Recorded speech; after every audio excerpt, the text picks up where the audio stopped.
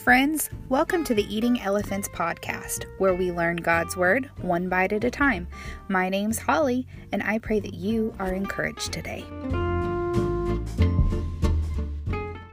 Good morning. Thank you so much for joining me.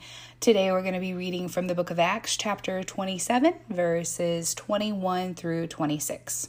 It says, "No one had eaten for a long time. Finally, Paul called the crew together and said, 'Men, you should have listened to me in the first place and not left Crete. You would have avoided all of this damage and loss. But take courage. None of you will lose your lives, even though the ship will go down. For last night, an angel of God, to whom I belong and whom I serve, stood beside me, and he said, "Don't be afraid, Paul, for you will surely stand trial before Caesar. What's more, God, in his goodness, has granted safety to everyone sailing with you. So take courage, for I believe God. It will be just as he said, but we will be shipwrecked on an island." Oh boy, that's funny. Okay, so Paul gets to say, "I told you so." It's painful to hear. Paul warned them this would happen, but instead they took the advice of their captain. And who could blame them, right? Would you take the advice of a religious scholar that's also a prisoner over an experienced sailor? Nah. Paul says you should have listened. Hopefully, they have now lived and learned that Paul is a man of his word and what he says is true. Okay, so a couple of things I want to point out. One is live and learn. All right, so you should have listened. So they have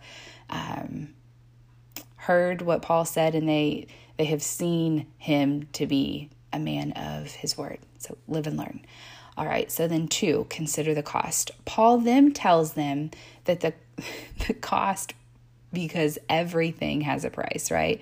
Damage and loss. The loss of ship, the loss of supplies, the loss of morale, the loss of time. So consider the cost is number 2. Number 3 says, take courage and believe God. Paul finally encourages them. He says, you will not die. This too shall pass. It ain't going to be pretty, but we will live. Take courage, grab hold of it. So 3, take courage and believe God.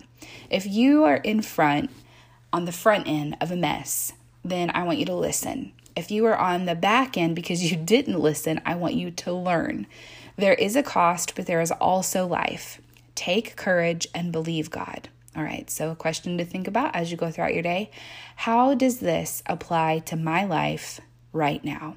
1, live and learn. 2, count the cost. And 3, take courage and believe God. Have a good day, guys.